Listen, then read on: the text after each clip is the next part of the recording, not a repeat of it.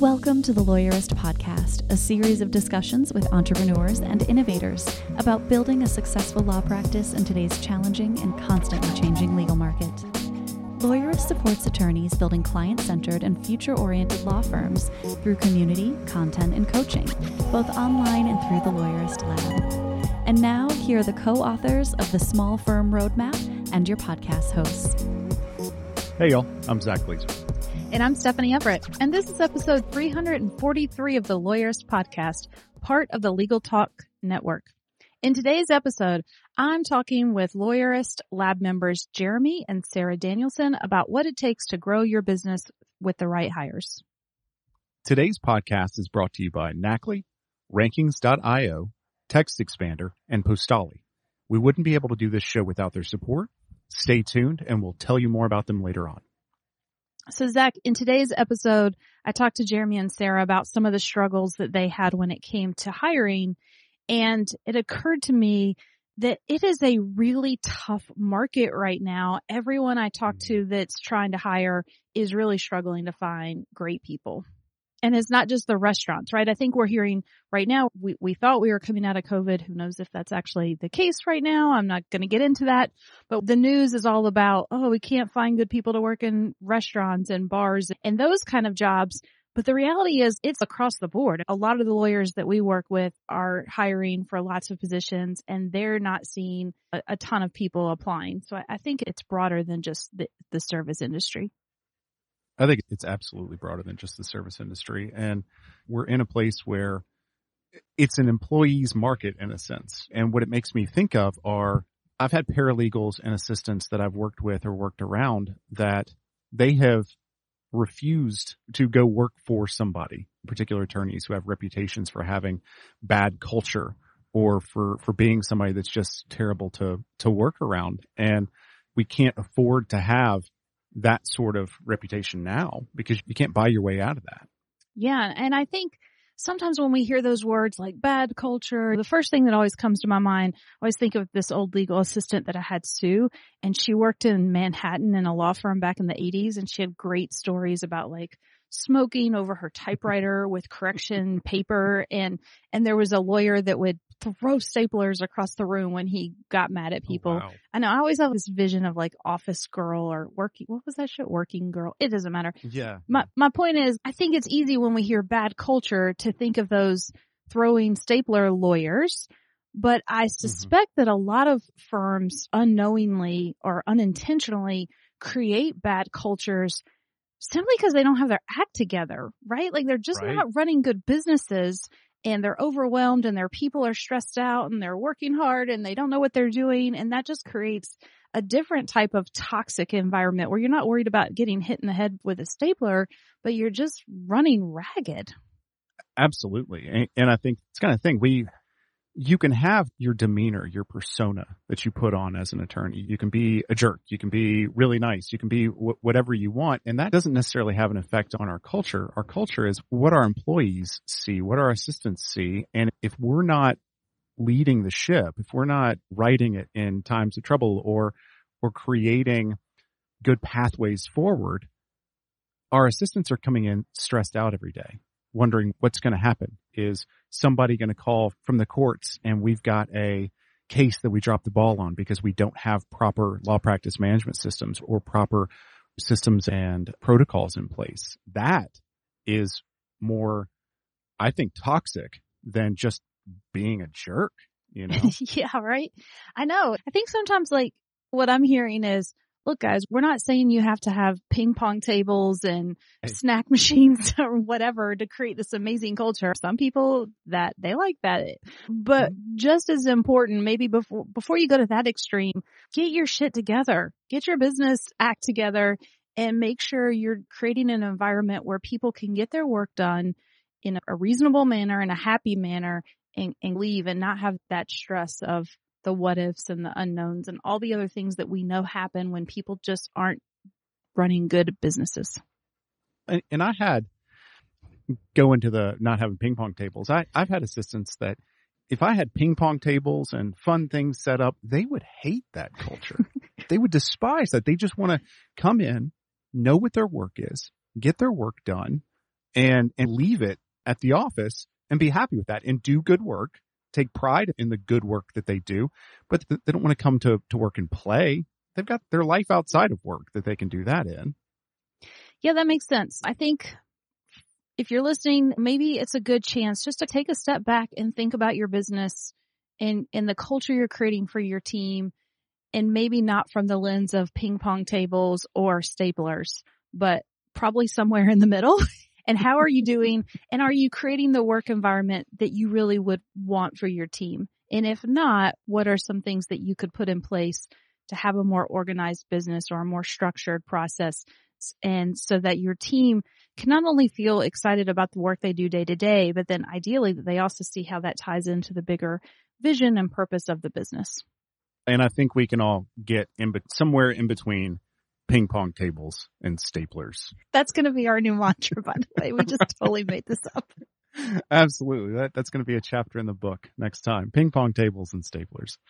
So, well, now we have my conversation with Nackley and then Stephanie's conversation with Jeremy and Sara. Hey, y'all. It's Zach, the legal tech advisor here at Lawyers. Today, I'm joined by Kim Mayberry from Nackley. And as usual, he and I are talking about document automation. Now, for those of you who don't know, Nackley is a document automation and assembly platform for lawyers. And Kim has been in this industry for how many years now? 20 plus years. We've been doing document automation. Yeah. And you and your counterparts So from our perspective, we did document automation consulting before. My co-founder, Lowell Stewart, had been on the programming side of document automation for over 20 years. So yeah, we've been in this business a long time and seen a lot of documents, a lot of ways to approach this, and excited about how we took all that knowledge and put that into Nackley. Well, and so one of the things that you guys have seen, and this used to be okay as a time saver, copy and paste. Right. So think about it. I think copy and paste was first introduced in, 1983 or 84. And it was like, it revolutionized how you did documents, right? Because you can now copy from one place to another place. It was revolutionary, but that was back in 83. And so now it's, if you are copying and pasting within your documents, you're losing time, because that means you have to go through, do your find and replace within a document and hope you don't screw something. Like one client that I know, before they went to document automation, they had a religious reference and from the old client, and didn't catch it with that new client, and oops, that was not good. So really, just all the time that you're spending, if you think about it, you're spending a ton of time in Word that you don't need to if you had Nackley. It's so the kind of the idea is, okay, when we introduce copy and paste, that's our technology. That's the extent of our technology. Great. We're using everything. But now we're getting into, instead of getting inside the document and manipulating it in a fast way, create the document in a faster way. You can automate this and make it less of a time waster even outside of that document. Correct. And not only start thinking about in your document, but you're putting stuff in your client management software. Start pulling that data in. So we have our Clio integration that we do. We also do work with Zapier. So we can integrate with a lot of different systems to start pulling your data into your documents and really saving you time there. And just pulling in some of the information about the client is going to save a great deal of time. It's going to save a great deal of copy and paste. It's going to save a great deal of find and replace, because as you said, we've all heard those stories of how that has gone very awry, if you will. Now, you guys have worked with some of our Labsters on doing this. And frankly, we've got Jeremy Danilson on right after this, and y'all have worked with him, right? Yeah, we do. He has been great to work with. When he first came to us, he was just frustrated that things were just taking too long. And Lawyerist really helped him get the vision in place of where he wanted to go. And in order to get that vision in place, he tried out a couple of different software packages, and none of them could do what he needed to. So he turned to Nackley, and he's been amazing to work with. So, we were on a conversation with him a few months ago, and I just want to get some numbers confirmed. Things that were taking the system 35 minutes. We're now taking 5 minutes. Yeah. And that's the kind of thing we're seeing with this is if you go to digitize all your files, put all your files into a law practice management system, you can save time just by doing that. That's great. But again, that's not on the vanguard. That's not saving as much time as you can now because that 35 minutes is much faster than doing things by hand. But inputting this information into something like Clio, inputting this information into something else that works like with Zapier, and then being able to put it into the right place at the right time without affecting any other part of the document is huge. And along the whole idea of copy and paste with Nacli, we can now have clients fill out their information online too. And that pulls into your documents and that's integrated right into it. So our whole concept is really stop copying, start leveraging. So really start leveraging your resources, your time, your systems, pull it together so that everything works together. I like that a lot, that start leveraging, because we're talking about information that you're getting from your client. When we first think about it, you think, okay, let's get it once and be done. Great. Okay. Right. But now that we've got it, let's use it better. Let's, like you said, leverage it. Let's start doing appropriately gendered pronouns in the document. I think is a relatively simple one, but making that information work for you as opposed to saying, well, what's just the fastest way I can do this? And like last week, we were on a call with a new client and she grasps it. She grasps these concepts. And the assistant said, it only really takes me like 15 minutes to do this document. But here's the reality is once she's done with document automation, it may take her 15 minutes to do the one document and she may have 6 documents to do. But with document automation and the way we set it up, you could get that down to 5 minutes to fill out the information and populate all 6 documents at once. So you're really seeing time savings, even if you think, this doesn't really take very long. You really started tracking how much time you're spending in Word, copying and replacing and doing these things, you would be surprised about what you would find. Absolutely. And I think that's one of the things that people skip over is products like Nacli have these client-facing interviews or guided interviews or something like that, some sort of form that allows you to either send that to the client to have them fill out, or you can fill it out with the client on the phone if you want to. But now you've filled that out once for all the documents you're going to do for this client. And I think that's obviously a huge time saver. And Kim, again, thank you for being with us. It is always great to talk to you about document automation and assembly. And you guys have a document that people can look at, something to look at. Stop wasting so much of their time at nacli.io/stop waste. That's exactly right. And we got a free report there that kind of goes through what things that they can do, how repetition is causing problems in their firm, also some tips to help you in other ways as well. Sounds good. I would certainly suggest to go there and download that. And Kim, again, thank you for being with me. Always appreciate it.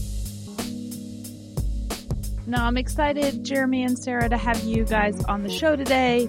I think it's for a couple of reasons. Obviously, we've been working together for a while. You've been a member of our lab community, and I just love all the great work you guys are doing on your firm.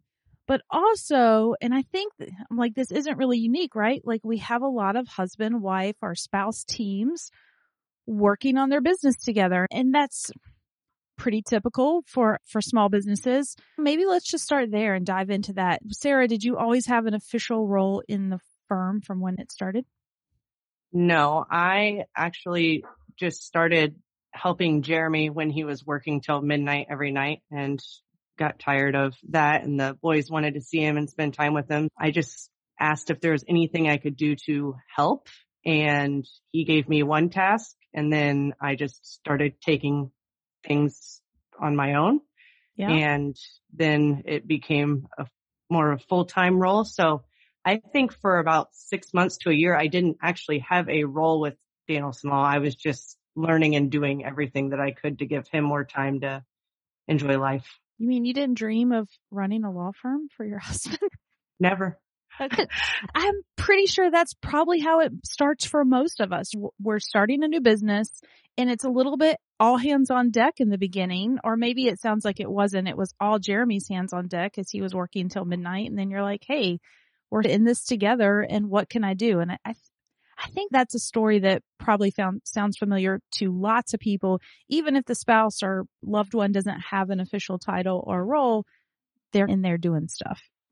I agree. Yeah, and I agree. I joke with some people, and it's really not a joke because other spouses will understand that I might be the attorney, but Sarah's the boss. She helps make sure I'm in the right places at the right time and talk to the right people. And she is now an indispensable and trustworthy member of the team and critical member of the team. What's it like working with your spouse, Jeremy? Like, are there issues that come up? What do you feel like are the biggest struggles outside? I'm not trying to really get into marital disputes here, but there can be some challenges when you guys are working so closely together. I'm going to first say I'm very lucky to get to work with my best friend, and I get to share more responsibilities with her that I may not share with other people because I trust her and I know I can rely upon her. That being said, our biggest challenge probably is trying to figure out where that line is between work and personal life. And the fact that we're a remote firm, we do a lot of work from home. So where's that line? When is it okay to cross it? When is it not? And where are those boundaries? And we are getting better and better at it, but it's a continuous struggle to figure out how to separate the two. That resonates with me so much. I've probably told the story before where like my husband will come in because he has his own business and I help him out, and he'll come in and ask me a question like, hey, did you call the CPA? And I'm like, I'm getting ready in the morning. Like I haven't even had my shower and I am not ready to think about this and I don't want to. So we try to call it a business meeting. Like, hey, if I need a business meeting, then that's when you can ask me about business stuff. So I don't know if you guys have come up with anything like that works. We do a weekly leadership meeting at 11 a.m. every Wednesday, and it's really just an opportunity for me to bounce ideas off of Jeremy and vice versa with not so much client work, but our fun activities like marketing and blogs and newsletters and finance, just things that we actually enjoy doing, but we don't have a lot of extra time to do. That's so super smart. I love having a defined meeting with agendas. So then, and everybody, then you're going to have a chance to talk about it. So maybe you don't feel compelled to ask someone while they're getting ready, that Doesn't question. mean that we don't ask each other questions at 6:45 in the morning or 8 o'clock at night at times, either though it does happen still. Yeah. And it's hard. And I don't know if you guys experience this because I know you have two young ones. My daughter recently said something like, wow, does your business have lots of problems, like to my husband? And cause we're just always talking about it. And we were like, no, like we just actually enjoy talking about business stuff. And it's not that it's problems. This is just what businesses do, right? There's just always things to talk about. But it was interesting. Her little perception was that, wow, our business must have a lot of problems. And we were like, oh, maybe we should think about how we're framing things. We always say we're not going to talk about business. If we go out to dinner together, like we're not talking about work. And then 20 minutes into it, you start talking about work. And then it's not a bad thing because that's when we have some of our best conversations because it's not so forced. Yeah. But we definitely need to get better about work-life balance. Yeah. And so one of the things I know you guys had to do, because like you did have kind of this transition, right? Where at first you were not really technically working in the business, but then you found yourself working in the business. And so then there came a time where it was like, okay, we need to actually formalize what Sarah's role is in the business. And more importantly, pay her. And I want to talk about that for a second because I know you guys had to go through this and I think it's so helpful. We talk about it all the time, but it's so worth talking about. So. Well, looking back on that time, thank you, Stephanie, because you helped push me and us in that direction. It has been critical for our current success, but it was important at that time, a couple of years ago, to start paying Sarah for two reasons. One, to show appreciation to Sarah so she knew that what she was doing was creating value for the family from a monetary standpoint. And two, for me, from a business owner perspective, to start to prove to myself that I could afford to pay an employee. There was work being done that wasn't technically being compensated for that I needed to be able to see on my books, see that money going out, what it was going for, so that now that we've hired team member 3 and 4 and looking to do team member 5, looking back, paying Sarah gave me the confidence to pay team member 3, Ashley and Danella and whoever this next hire is. That was critical at the time. And I didn't understand it, but lab and Stephanie helped me understand the importance there. Yeah, thanks for that. And there's a huge psychological shift that probably happens. And Sara, from your perspective, did you feel differently when you went from not being paid to being paid? Not really. I never really thought of that as a negative thing, not being paid. I mean, we joked about it all the time. I was like, oh, I'm glad I work for free. Or I tell them all the time I need a raise. But I think what was more important to me was the flexibility that I had, not necessarily the compensation. So I'm able to take the boys and go do things like take them to school, doctor's appointments, and I don't have to report to somebody and say, I need time off to go do this. I don't think the monetary thing was ever a big thing for me. I think it was more the flexibility it allowed and provided. Because a lot of people have family members doing something for their business without being compensated. But I think, Jeremy, to your point, once you do make that switch, it also shows you that if the loved one wants to step away, which is oftentimes what I hear, like people come into coaching sessions. I've had a couple of people be like, I don't want to do my husband's marketing anymore, or whatever it is they're doing, which is totally fair. It gives you, the business owner, the confidence to know that you could afford for your company to have this role filled or these responsibilities filled by somebody else, and a new person or a contractor or something. No, that's critical. I can look at our profit and loss statement and our cash flow, and I see what we've allotted for these responsibilities. And I have the confidence to know that we can afford to pay that in an ongoing fashion. Yeah. Let's shift then, because hiring is something that I know a lot of people struggle with, and you are so willing to share that it was a struggle for you to think about making that first hire. And so take us back before, now we have Sara officially on the team and she's making money, and you realize, okay, I think I need to hire someone else. What was your hesitancy at that time? What was coming up for you? I think my initial mindset, I think we're in year 7 now. When I first started this thing, is that this was going to be a me thing, firm. I was going to be the only one forever, and I was content with that. And then things on the ground started to shift, and Sara started taking responsibilities and helping, and that starts to slowly change your mindset. And then Sara and I were at capacity and needed help, and we brought on a few new clients. We needed help, and our quality of life was not what we wanted it to be. Our ability to spend time with our children was not where we wanted it to be. And I agonized over how to make that decision to hire the next person. It came down to, it's one thing to take a chance on my family and to trust myself with that risk, but to make a promise to another family that this thing that Sara and I are building can also support this other family. That was where my struggle was. And I agonized over it in total probably for 9 months before Ashley started to wrestle with that and know that this firm could support another family. And I was confident about it. And it's been the best decision we ever made, because that also then started, I had to learn how to delegate and ask for help. And that was something I had never been good at in the first 5 or 6 years of running this firm. Yeah, I want to go back to something that you said, because I'm just curious about it. When you thought it was just going to be you and you said you were content with that,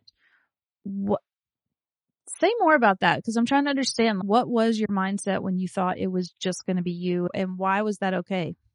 This turned into a really big moment in the firm for Sara and I. When we first started, or I first started, I had a really stable referral source, and it, at the beginning, fed us 100% of our business, and that led to some of that contentment. Slowly, as we established our reputation in the community, that went from 100% to 90%, probably somewhere around 85%. And 4 years in, this would have been beginning of 2019, that company decided to use a different, larger firm through no fault of our own. And we, in a matter of 30 days, lost 85% of our business. Yeah. And that was when we had started to pay Sara, so it was just her and I. And we had to have some difficult conversations about, okay, what's next? Yeah. So that was challenging. And in exploring what's next, is that when you realized, I do want this business, and maybe I want it to be beyond just what I'm capable of doing on a day-to-day basis? I have to give Sara a lot of credit, and she can speak to this a little bit more, but how we went to fill that gap was entirely a credit to her and to the lab community and the lab coaches of you. We had some really good conversations about how to figure that out. And I do want to hear Sara talk about this, but she just asked for business from other potential referral sources. And that led to where we are today. Sara, what shift happened from your perspective? I think when we lost that referral source, both of us took a step back, and it was, do I close down shop and go work for another firm, and then I could go find a different job doing something? But I think we became so accustomed to the flexibility, and we enjoyed doing what we were doing. We liked it.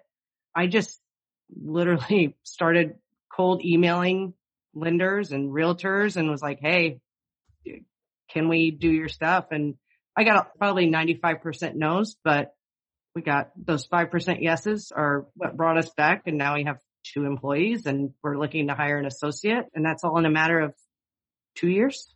I think those yeses were possible because of some of the things we had done in the years leading up to that. When I first started working on these transactions, I would actually attend closings on behalf of my clients. And that was honestly because I was naive and I didn't know what I was doing. But by being there in person, I established relationships with the other attorneys, the other lenders in the marketplace. So they had seen my face. They knew who I was. And then we had actually also been doing a monthly newsletter program with a blog for 5 or 6 years now. We've been doing that. But at the time, we had so much feedback from the president of the Iowa Bar Association, from other attorneys that loved the content we were putting out and how we were positioning our firm and our family, that they knew who we are through that newsletter because it was different from what anybody else has been doing. Exactly. Cold emails from Sara, but they had seen our name or heard of us or worked with us on a transaction before. But yes, if we didn't ask for the business, we weren't going to get it. Yeah. I'm sure people listening all have a similar type of moment or piece in their story where something happened. And like for you guys, and I remember the day that we got on a coaching call because you were like, hey, this referral source is going away. And it wasn't that you did anything wrong. They just wanted to move in a business direction. And I know a lot of small law firms do have a big reliance on a source of clients, right? We see that all the time. And so that shift really gave you guys a chance to step back and be like, wait a minute, what is this thing we're building? Should Jeremy just go get a job and we go along that path? Or do we want to build this into a business that's diversified in terms of your client source and then also how you're doing the work? And so I appreciate that you guys had the opportunity to take that step back and then be really intentional with what we started creating moving forward. Absolutely. And that's when I had to spend some hard time thinking about what we wanted this to be. And as we started running our own shop without that referral source, and we had things coming in from a lot of different directions, we've since diversified to probably 15 or 20 referral sources now. So I learned that we learned that lesson, that very hard, valuable lesson. But we then had to put processes and systems in place to support how to manage all of this work coming in from different directions. It wasn't coming in from one source, so we couldn't just do things the way it had always been done. And LabCon was a huge breakthrough for me in Minneapolis, the last in-person LabCon, where I was struggling with what our intake system was going to look like. And through talking with other attorneys, and again, Stephanie, and quite a few Post-it notes on the wall at the hotel, I was able to start to think about, what do I want the intake experience to be like for our clients? Instead of because I had been thinking about the tool first, and it wasn't the tool that was the answer. Once I started to put myself in the client's shoes, and what do I want them to feel like when they first call Danilson Law, when we talk about how we can help them signing the engagement letter, I realized we already had the tool in place with our CRM system, and it could accomplish everything I wanted it to accomplish. And we still use, and that intake system is still what we use today with double the volume that we had, or triple the volume probably from what we had then. And it's working well. Oh, that's so awesome. It warms my heart truly because we always say these things and speak these things. And that's why I'm loving these conversations with you guys, because you're really showing us like, yeah, when you can implement these ideas and then see real results in it, and you start to see how they're all connected and how one thing then leads to the next and the next. And now you have this awesome intake process and you've continued to build systems and processes. And then that led to your hiring. And I want to touch on that some more because I think that your journey in your hiring process is probably a typical one of what a lot of our listeners might be struggling with. So let's take a quick break. We'll hear from our sponsors, and when we come back, we'll dive in more. Support for today's episode comes from Rankings.io, a search engine optimization agency working exclusively for personal injury law firms. Simply put, Rankings.io helps personal injury law firms dominate first-page rankings. You'll never have to chase them for an update or hunt them down for an answer. Your clients expect you to be accessible, and Rankings will meet that standard for communication and transparency. You'll have a full team of SEO specialists fighting to put you at the top of the Google search results. Personal injury lawyer SEO is all they do, so all of their processes, playbooks, and people are completely focused on generating qualified cases for your firm. Best of all, you'll be one of an elite few. Delivering exceptional service and results requires focus, so Rankings.io carefully vets clients before accepting them. They're an ideal fit for growth-oriented personal injury law firms. To see if you're a fit, visit Rankings.io/lawyerist to get started. It's hard to keep up with trends when you're rushing to court and helping clients, but new cases hinge on topping the results page. You need a marketing partner to keep you informed and your firm growing. That partner is Postali, and you should know about Google Local Service Ads. LSAs connect you with folks searching for nearby legal services. LSAs show up at the top of the page, higher than maps and other listings. And the best part, you only pay if you're contacted through the ad. Appearing when somebody searches for lawyers near me has never been easier or more affordable, letting you focus on the law. LSAs are a great addition to existing PPC efforts or a standalone initiative. Quickly initiated by the Postali team, LSAs and a partnership with Postali can get your firm where it belongs. To learn more about LSAs and Postali's services, visit postali.com/lawyerist and reach out for a free consultation. Support for today's episode comes from Rankings.io, a search engine optimization agency working exclusively for personal injury law firms. Simply put, Rankings.io helps personal injury law firms dominate first-page rankings. You'll never have to chase them for an update or hunt them down for an answer. Your clients expect you to be accessible, and Rankings will meet that standard for communication and transparency. You'll have a full team of SEO specialists fighting to put you at the top of the Google search results. Personal injury lawyer SEO is all they do, so all of their processes, playbooks, and people are completely focused on generating qualified cases for your firm. Best of all, you'll be one of an elite few. Delivering exceptional service and results requires focus, so Rankings.io carefully vets clients before accepting them. They're an ideal fit for growth-oriented personal injury law firms. To see if you're a fit, visit Rankings.io/lawyerist to get started. All right, we're back. And earlier, Jeremy, you were sharing with us that it was probably a 9-month journey or struggle about whether you were ready to make that first hire outside the family. Because at this point, Sara was obviously on the team. Talk us through, because I hear this so often, like, how do you know when it's the right time to hire? People are worried, can they financially support this person? Knowing, and you've touched on that too. I knew this was going to be me taking on responsibility for someone else's family. And at the same time, your workload and realizing that you were the roadblock. And so was there a process that you went through in thinking about, when can I do this? Absolutely. After I got over that initial hurdle of making a promise to an additional family, it really came down to me figuring out what was I going to ask this person to do. And I didn't know how to delegate. I had never really delegated before. As we talked about, Sara just took things from me and started to do them. I didn't ask or identify what I needed help with. And we had outsourced things to our CPA, but for 40 hours a week or whatever we look at, I had never really delegated. And I did an activity through Lab again. There was a worksheet in the Lab portal that asked me or identified different activities. Is this an assistant type position? Is this a paralegal type activity? Is this an attorney activity? So I had to do some critical thinking about what things do I have to do and what things can I ask for help with? What are attorney-only activities? And being honest, there are not that many activities within the law firm operations that are attorney-only activities. If we put the right systems and processes in place, I can make it easy for other team members to help me with it, and then I just have to review things. And that worksheet was the breakthrough for me to identify what things I could ask this next hire to do. And then once she started on July 6th of last year, then she started doing additional things in the way Sara had. And it's been phenomenal for our team. And Sara, what was that process like for you? The first hire was not as overwhelming, I think, as the second hire was.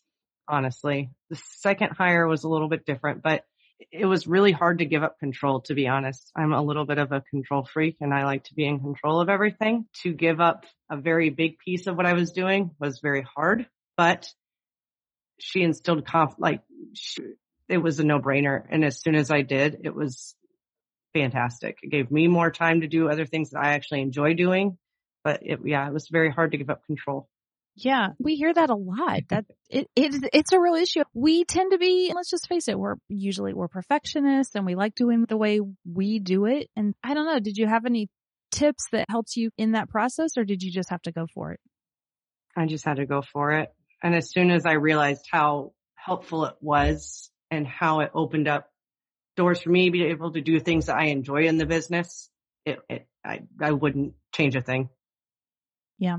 And to be fair, you followed our advice and you created a really awesome hiring system so that you could feel good that the person you brought onto the team was the right person with the right skills and aligned with your values. And so talk to us a little bit about what that looked like. So for us, it's all about getting the right people in the right seats. And we didn't know that at the time necessarily, but Sara was doing things and it was effective, but Ashley's been able to do that. It's more within her skill set and what she wants to work on. So it's been better. And then that allowed us to move Sara to do work on the things that she wants to work on. The hiring and interview process, what we have developed up to this point was, of course, putting a job posting together to put a wide net out there about what we were looking for. But we very quickly narrowed it down for the paralegal hire, which was our first outside of the family hire, and requiring two critical things in the interview process just to weed out the serious candidates. For a paralegal, she was going to be doing a lot of typing. So we had a typing test as a part of it. But more importantly, we asked any interested candidate to put together a 1 to 2 minute video talking about why they would be a good fit for Danilson Law. And Sara was the first one to weed through those videos. Some would just sit there and read their resume on the video. That wasn't what we were looking for.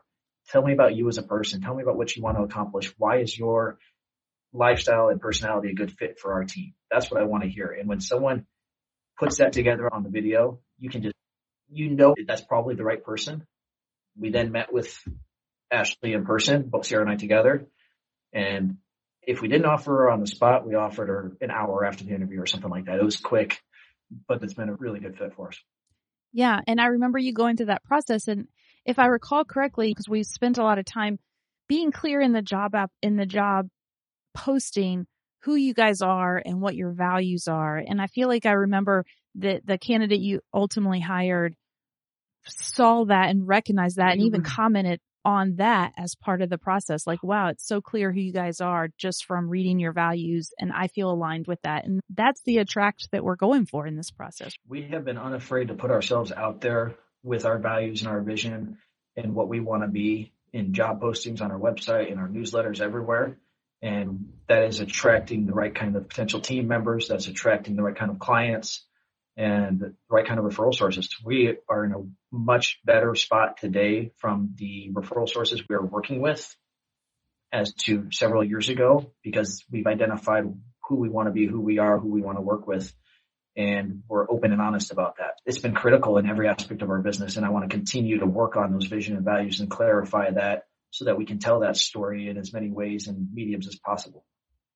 I love it. It's why I wanted to have these conversations, because, you guys are living out the very things that we see as so necessary for lawyers, and that living proof that it works. It's not just Stephanie up here talking about it, but that's why I wanted to share these stories, because I have just noticed the difference in your business over the last 2 years. And I don't know if you had to step back and take that snapshot from where you were 2 years ago to where you are now, what would be the highlight reel? Everything is better, from quality of life, ability to spend time with our children, to our financial position, to the way we work, who we work with.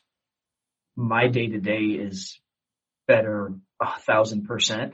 And I had a 10-year vision 2 years ago where I wanted to be, and I think I'm going to be there within 3.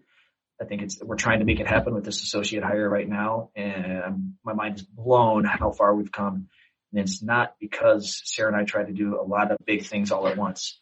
We really tried to do one thing at a time, look at a 90-day vision or a 90-day goal set, and do 2 or 3 small things, get 1% better every day.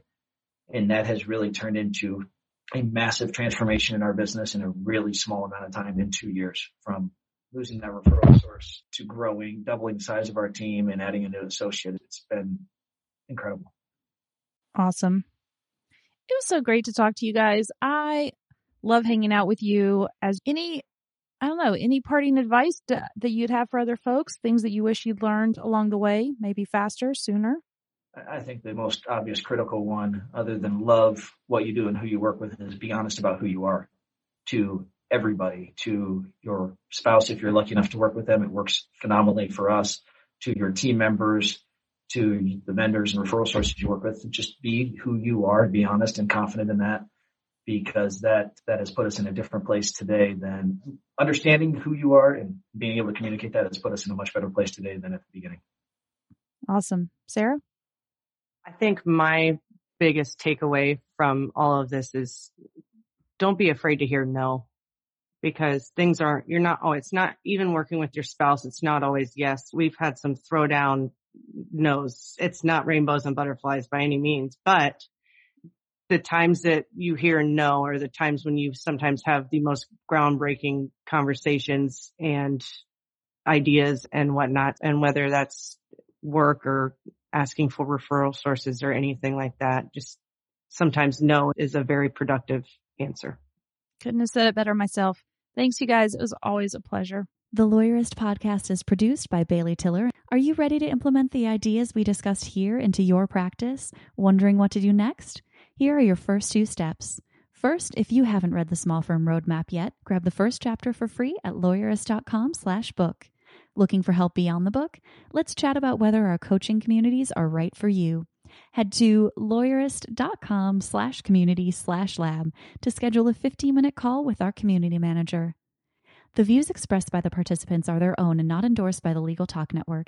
Nothing said in this podcast is legal advice for you.